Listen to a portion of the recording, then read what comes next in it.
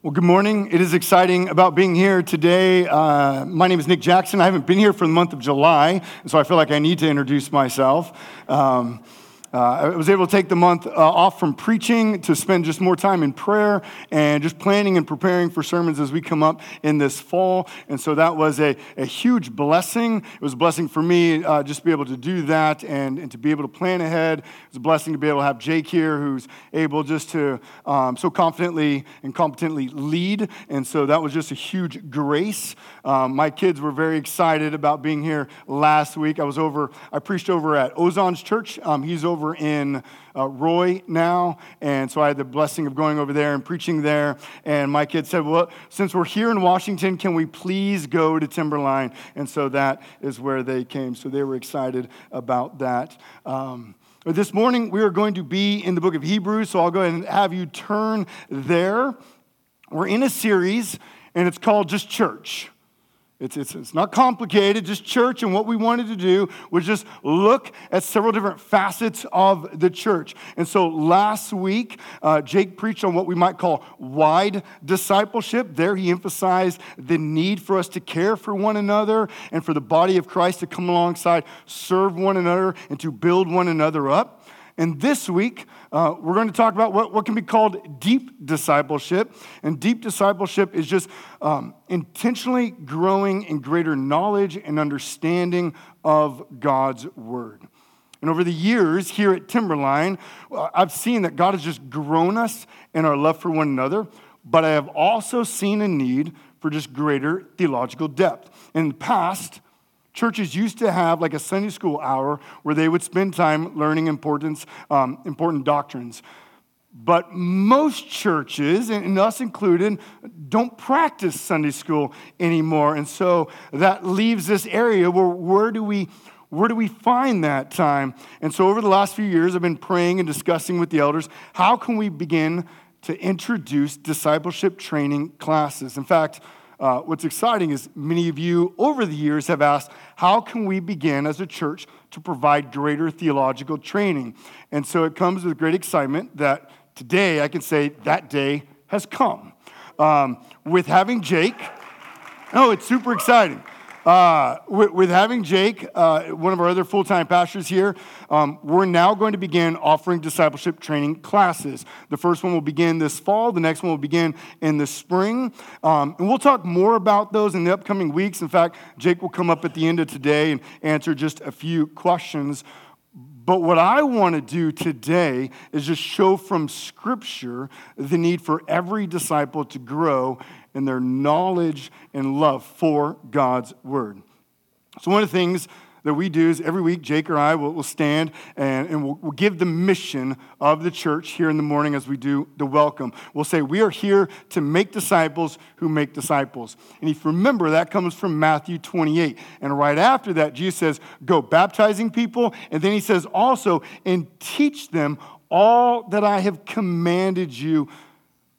And so part of disciple making is teaching. It is about doctrine. And just about every one of Paul's prayers for the church, he prays that we would grow in our knowledge of God's word so that we would live worthy lives of our calling. Doctrine is necessary for godliness. And so today we're going to be in the book of Hebrews. Many of you know we spent a lot of time in Hebrews, so hopefully this will be a little bit of a refresher. The church of Hebrews, they're experiencing difficulty within the church. They're beginning to drift from the gospel. They've been persecuted because of their faith. They're tempted to abandon the faith altogether. And so we might say, well, why is the church in this perilous condition? And it's because it becomes spiritually lazy and theologically immature. And so the main point that I want us to see this morning is that we're called to learn Christ so that we will live and love like Christ. And so with that, I want to invite you to go ahead and stand, and we're going to read chapter 5, verses 11 through 14 in Hebrews. We stand at the reading of God's word as a means of reminding us that God's word comes to us inspired for the purpose of equipping us, encouraging us, so that we would be ready for every good work that God has called us to do. Chapter 5, verse 11 to 14. About this, we have much to say and it is hard to explain since you have become dull of hearing. For though by this time you ought to be teachers, you need someone to teach you again the basic principles of the oracles of God. You need milk, not solid food. For everyone who lives on milk is unskilled in the word of righteousness, since he is a child. But solid food is for the mature, for those who have their powers of discernment trained by constant practice to distinguish good from evil. Let me pray. Father, we praise you this morning. We have the opportunity to come here and to gather as your church, as those who have been justified and sanctified, adopted into your family. And God, we thank you for just the day and age in which we live, in which we can all have Bibles, whether hard copies or digital copies, that we can know your word. God, may we never take it for granted, the amount of the access that we have to your Bible today. And God, I pray that as we open up your word today and that we see the truth of your scripture, that we would understand your word is a gift of grace from you to us, that the Spirit uses to awaken us in faith, to build us up in our faith, to grow us in our love for Christ, that we would live and love like Christ. So God, bless us now as we look into your word. In your name, Jesus, amen. You all may be seated. So the author begins and he says, about this we have much to say. So that ought to make us ask the question, what is this? What is the author talking about? What is it that he wants to further explain? Well, just preceding this text, in fact, if you go back to chapter 4, verse 16, the author introduces Jesus as our high priest. And then in chapters 5, 1 through 10, he begins to unpack the significance of what it means that Jesus is our high priest. And so we're not going to go into all that today, but I encourage you, if you want, go back to listen to our series in Hebrews where we look at the immense importance of Jesus' priesthood. But at the moment, what I want us to see is that there's a problem with the church. Going back to verse 11, the author says he wants to unpack the priesthood of Jesus, but he can't. And the reason he can't, he says, it's hard to explain because you have become dull of hearing. So the first thing we're to see is that the church has regressed into theological immaturity. Now, last summer, my wife and I, we got up early one morning and said, hey, let's go paddleboarding. That sounds like a great idea. We live at the north end of Long Lake, and so we were going to go all the way down to the south end, and it was this wonderful, leisurely little paddleboard that we took. It took about 25 minutes to go from north end to south end. We didn't realize even there was this nice little breeze that was just carrying us forth. We get down to the south end, we hang out for a while, and we say, well, let's head back. Well, heading back was a little bit different. It was hard. In fact, when we tried to go back, we didn't realize that then the wind had even picked up more. And while it only took us 25 minutes to go from north to south, it took us about an hour and a half to go from south to north. And what we noticed is as we paddled, if we stopped paddling, guess what happened? We went backwards. And so we couldn't stop paddling. And then we started laughing. And when we started laughing, what did we do? We stopped paddling, which made us laugh more, which we kept going further and further back. That's what's happened to the church theologically. In verse 11, we read the church has become dull of hearing. They're sluggish in their ears. They hear the word of God preached, but they're not really paying attention. Nothing that you ever do, right? You're like, wait, what? You ever get into a plane? And the stewardess stands up and says, can I have your attention? What do? Earbuds. That's like what happens here. They're hearing the word preached, but they're not paying attention. So notice in verse 12, the author basically says, you ought to be teachers. You've been Christians for so long. You know the truth. You should be teaching others the truth, but you're not even qualified to teach. Why? He says, because you need the basic principles of the oracles of God taught to you again. In other words, they need to learn the ABCs of the gospel once again. They don't know these things. Their lives ought to be built on these things, but because they've become sluggish, lazy, They've actually become apathetic in their faith, and they've forgotten the very basic truths that have saved them. Listen, if we're not actively, intentionally growing in our faith, we don't stay in like a neutral resting area. I think we think that. We'll just stay here. But we actually begin to regress. Rather, just like my wife and I went backwards when we stopped paddling, so the church has regressed spiritually. And to further drive home this point, the author then says, the church is not able to eat solid food. Rather, they're like a baby that can only handle milk. And the word child in verse 13 can refer to an infant or a child who's untrained and unlearned. So just think about this. Can you imagine a 25-year-old acting like an infant and still needing to nurse on his mother's breast because he's not matured to solid food? Like, would that not be like a sight that we'd cringe at? Like, what is happening? Something would be horribly wrong at that moment, and that's the state of the church. They ought to be mature. In fact, they were maturing, but they've regressed back to infancy. And so when we come to texts like this, what we're supposed to do then is to ask it to ourselves and go, how am I doing in my own spiritual condition at this moment? How are we doing as a church?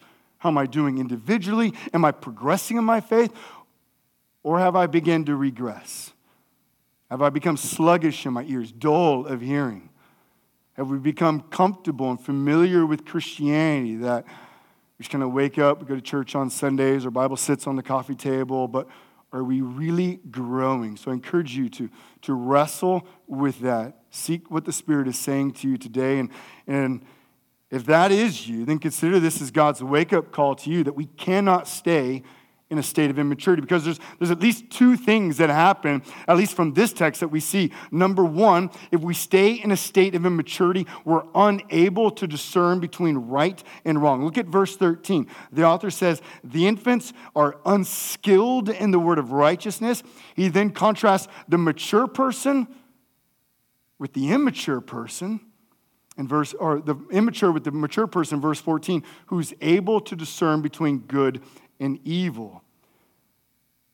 Spiritual immaturity always leads to spiritual immorality, every time. In fact, we see that in 1 Corinthians chapter 3. Paul will rebuke the church because they're spiritually immature, which is why they're so divisive and they're acting in ungodly ways. And we face, just today in our own culture, an onslaught of incredible difficult decisions every single day. Critical race theory, transgender revolution, political ideologies, those all combine to make up the very air that we breathe. Objective truth is being attacked today with reckless abandonment. Christian words are being redefined. Gender is being redefined to be a subjective feeling rather than a biological fact. And on top of all of that, we have Christians that are saying, hey, let's not divide on doctrine. Let's just be known for our love. Let's make sure that we just care for one another. Let's not bring in any of that Bible stuff that would make us divide on things. And while we ought to love like Christ, and our desire must ultimately not be that we're accepted by those who reject Jesus. And so I ask yourselves this. When we look at the state of many churches, is this not why churches have compromised on the inerrancy and the authority of God's word today? That we've become dull of hearing. We've become lazy with the word of God. The world does not have a problem with you and I loving one another. Do you know that? It has no problem. If you want to go out and love people, the world's like, that's great. The world has a problem with Jesus and biblical truth that would affirm that he is the Son of God who died on the cross and 3 days later rose again from the grave, and he is the way, the truth, and life. The world has a problem with that. And anything that wants to herald that truth, that's what the world will recoil at. It doesn't have a problem with us loving one another. And the way that we're going to know how to stand firm in an ungodly world, in a world where there's a lot of ideologies and things that are flying in contradiction to the word, is by knowing God's word. This is why Paul says in Ephesians 4, Jesus gave offices like the shepherds and teachers to equip the saints for the work of ministry, that we would build up the body of Christ. God gives teaching type ministries focused on the word for the building up of the church, that no matter where we live, what the context is in, that we would know how to respond. And so the first thing we just see is that there's a difficulty in understanding right and wrong. How do we proceed in our culture? But secondly, we read that we might fall all the way from the faith altogether if we stay in a state of immaturity. Right after our passage in Hebrews 5, the author wants the church to know that if they don't progress in their faith, they may fall away from ever and never be restored. In fact, let me just read Hebrews 6, 4 through 6. I want to read all of this for you. For it is impossible in the case of those who have once been enlightened, who have tasted the heavenly gift, who have shared in the Holy Spirit, and have tasted the goodness of the Word of God and the powers of the age to come, and then have fallen away, to restore them again to repentance, since they are crucifying once again the Son of God to their own harm and holding him up to contempt. The author is giving this warning as a means of moving the church back to obedience. I encourage you to go back to listen to our Hebrew series where we unpack this whole passage. But the warning here, it's a means of grace to prevent the sin. Have you ever come up to one of those fences that has a sign on it and it says guard dog on duty, and then there's like a picture of this like vicious looking dog? Do you know why it has that sign on it? So you don't go across the fence. The sign is meant to prevent you from crossing into that backyard where what? Pain will happen, right?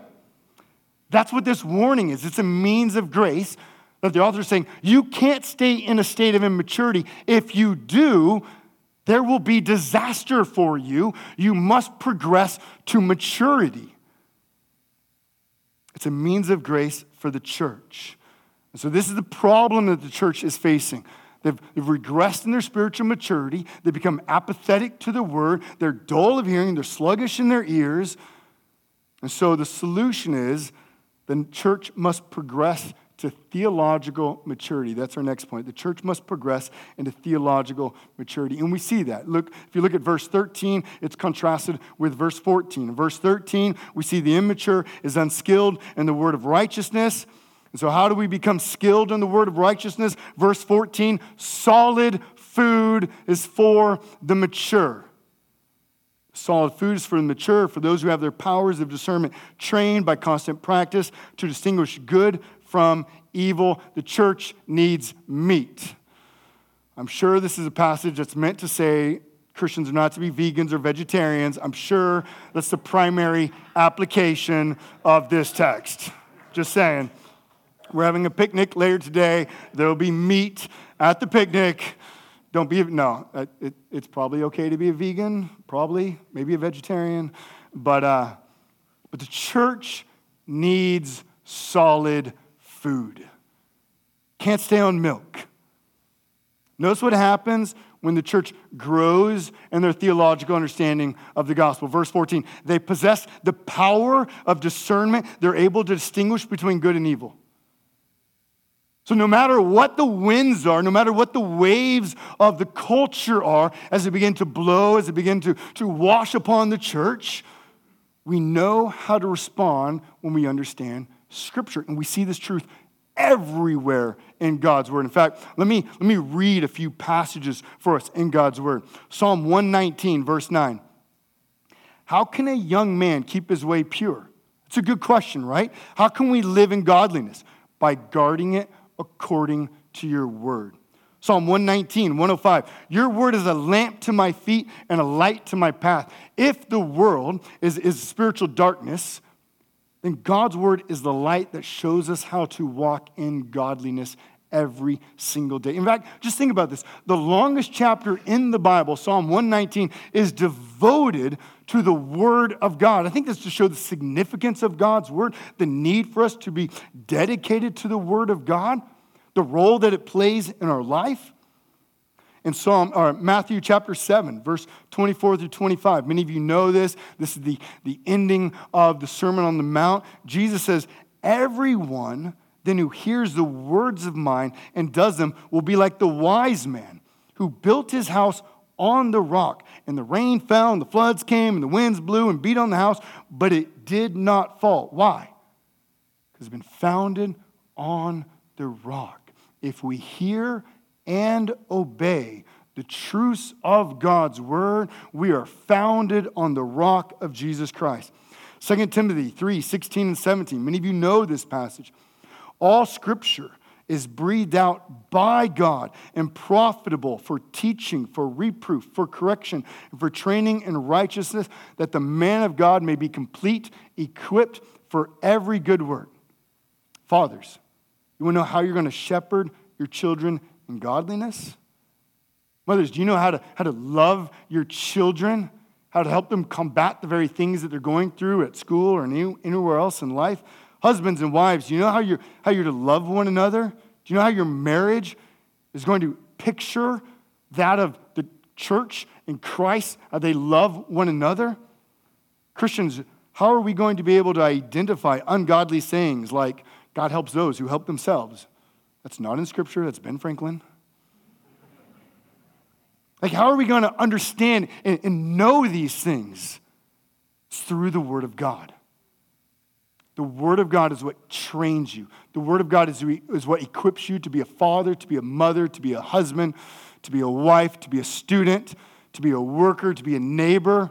It's the Word of God that is sufficient in wherever you are to equip you and to strengthen you, that you would live a life of godliness no matter what is happening in your context.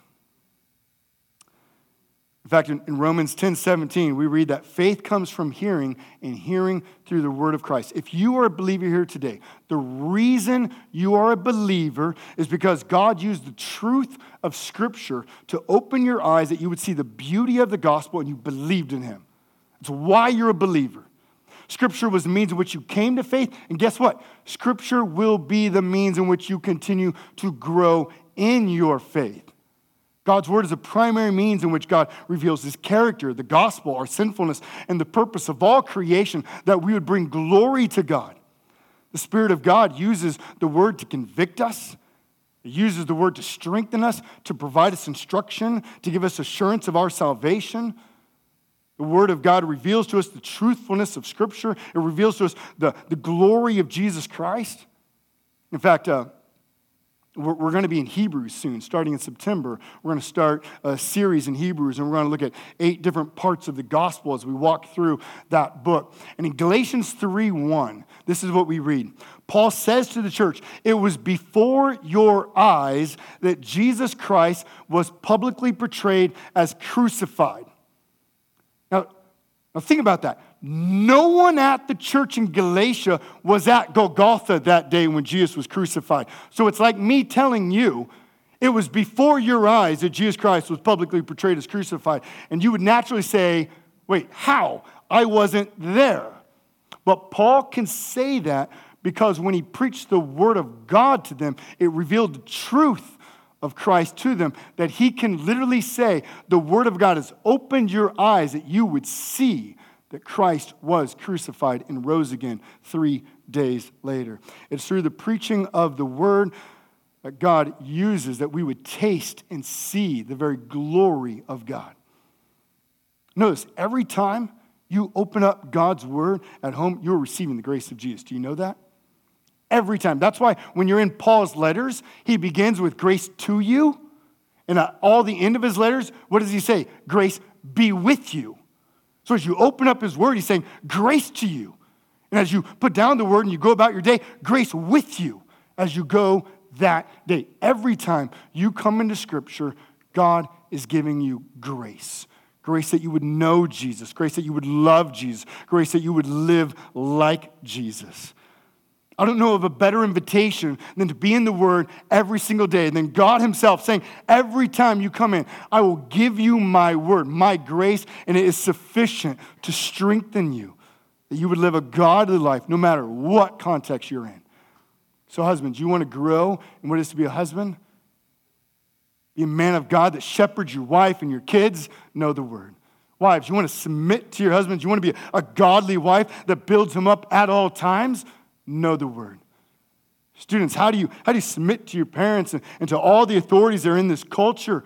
How do you live a life of godliness? Know the Word? How do you stand out at work as one who knows God, who has a character that is above reproach? Knowing God's Word. It is God's Word that is sufficient to strengthen you, to equip you, to transform you, to be more and more like Christ.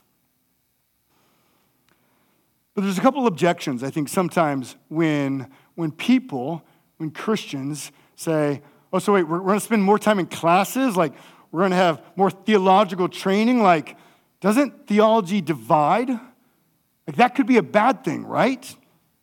Well, yes and no. Theology does divide, and yes, it does. And each week we recite the Apostles' Creed, like Paul came up here earlier and said, this is the Apostles' Creed. Now, the Apostles' Creed is a summary of biblical truths. We say them every single week. Why? Because it's the truths of the gospel that unite us as the people of God. Do you know that? Like, we're not coming here because we all have the same hobbies, because we all live on the same street, because we all work in the same place. We come here because we have a common Savior, Jesus Christ. And apart all the differences that we have, and there's a lot of differences that we have in this room, but what overcomes every single one of those differences is the gospel of Christ that unites us. And so every Sunday morning we come, we recite the Apostles' Creed, and it's those truths that unite you and I together as brothers and sisters, but not just you and I, but Christians from all over the globe and all throughout history. Our relationship with one another because of Christ is far more significant than any biological relationship you can have. Biological relationships are in earthly relationships. Spiritual relationships in Christ are for all of eternity. It's these truths that unite us together. And so, yes, theology does unite us as believers, and yet at the same time, it will divide us from unbelievers. Jesus said in Matthew 5 that we're to be salt and light in this world. Why are we salt and light? It's not because we will ourselves to live different than other people. It's because we've been united to Christ and He now lives in us. Jesus makes us salty. Jesus makes us light in a dark world. And yes, when we live out our theology in the world, there'll be some who reject us. Jesus said that in John 15. But there will also be many who will trust in Jesus and glorify God when He returns because of how we live. Our goal must never be that everyone would like us. If that is our goal, then Jesus Himself failed miserably. Do you remember the rich young ruler? The rich young ruler comes to Jesus and says, what must I do to have eternal life? I mean, this is like the easiest win ever, right? Jesus can't mess this one up. And yet, the rich young ruler ends up walking away because he doesn't like the answer. And what does Jesus not do? Go after him. You must believe in Christ with all your heart, soul, and mind. And it's the truth of the gospel that will separate us from the world. And yet, that's what makes us distinct, so that we would preach the gospel, that people would come and believe in the word. Another objection is, doesn't theology puff one up? We don't want to become self-righteous people. So we have to be careful. If we're going to start doing theological classes, we don't want to just become self-righteous. Well, a theology that puffs one up is not a head problem. That's a heart problem. The more we grow in our knowledge and love for Christ, we ought not to become more prideful, but we ought to become more humble, more loving, and more serving. As we grow in our knowledge of Scripture, our mind is further transformed into Christ, which is why Paul says in Philippians 2 that we have the mind of Christ, and then he says that therefore we ought to count others more significant than ourselves. When Paul talks about the church growing in godliness, he describes them in humble service to one another. Each week when I stand before you or Jake stands before you and we give the mission, we say, our mission is to make disciples who make disciples. And then we often follow that up by saying, that means that we are to learn Jesus so we live and love like Him. Learning Jesus is not some academic exercise. Like, there's not going to be a theology test that you're going to be given that if you pass, you get into heaven. It's not how it works. But rather, learning Christ is a transformative process. That every week that we come under the Word of God through the preaching, every day that you open up God's Word and you're studying at our home, and as we start these discipleship training classes, the goal is not just to increase the quantity of knowledge that we have, but it's to help us to transform and be more like Christ. Jesus has saved us that we would be made like him and share in his glory for all of eternity. And right now, that's what God's doing in your life. That's what God is doing through hard things, through good things, through all the things that are taking place. He's using his word as a means in which would mold you so you would know how to respond in all aspects of life so that you would be more like his son, Jesus Christ. And the primary way this happens is through the word of God. I tell my kids this all the time, and I think we need to be reminded of this. When you look in the mirror, you don't necessarily, when you're a child, see yourself grow, right? You don't. But when you're like age 5 and you look at yourself in January, then you look at yourself in December, all of a sudden you grew like 5 inches, right? But you never saw yourself grow. It's this slow, steady process. That's exactly what it is when we come into God's word. It's this slow, transformative process that Jesus is teaching us to be dependent upon him every single day, that his grace is good, that his grace is sufficient, that his grace will strengthen you and transform you, that you would be a salt and light in this world, that you would love others as Christ has loved you. And so what is it that the church of Hebrews needs if they're going to resist the temptation to abandon the faith and live firm in the gospel? What is it that you and I are going to need if we're going to live godly lives at our home, in our work, in our neighborhoods? How are we going to continue to be transformed into the image of Christ? It's through God's word. It's as we continue to mature in the word, we become more like Christ. And so that's our desire here at the church. That's what we see is the desire of the Apostle Paul and the authors throughout the New Testament, is that the church would be strengthened in their knowledge of God, that they would live worthy lives of the gospel. And so we're going to be starting these discipleship training classes for the purpose of growing us in doctrine, growing us in knowledge. Again, not for academic, not for a test, but so that we'd be more and more transformed into the knowledge of Christ, so that we'd become a more humble, loving, serving people. So as we go out from here every single week, we'd be more equipped to love and serve those that we come in contact with. Our desire is that we'd be like oak trees with strong, deep roots in the knowledge of God's word, that we would stand firm in whatever the storm is. And so Jake will give more understanding of that just even at the end of today and then the upcoming weeks. But what I want to do is pray, and then we're going to move into a time of communion. Our Father, we come to you now, and we praise you. We praise you that you have graciously given us your word that is sufficient to strengthen us, your word that is able to equip us for every good work. And God, and I pray as we start classes here at our church, that, Lord, we would be excited about them and that you would use them, that we would become a more humble, more gracious, more dependent upon you, that in all of life we would shine forth your grace and your glory. That when people see us in and outside the church, they would see your character within us. God, just as the church of Hebrews needed to repent of being apathetic and progress in the maturity, Lord, I pray that if there's anyone here who has become apathetic in their faith, who's begun to regress in their knowledge, who's become lazy, that, Lord, that you would use this word today by the power of your Spirit to awaken our hearts, to pinch us, to set a fire within our faith and our hearts, that we would desire solid food, and that we would every day wake up excited to feast upon your word, knowing that is sufficient to strengthen us, knowing that you satisfy us, knowing that it's in your word that we taste and we see your goodness. Father, we praise you today. In your name, Jesus, amen.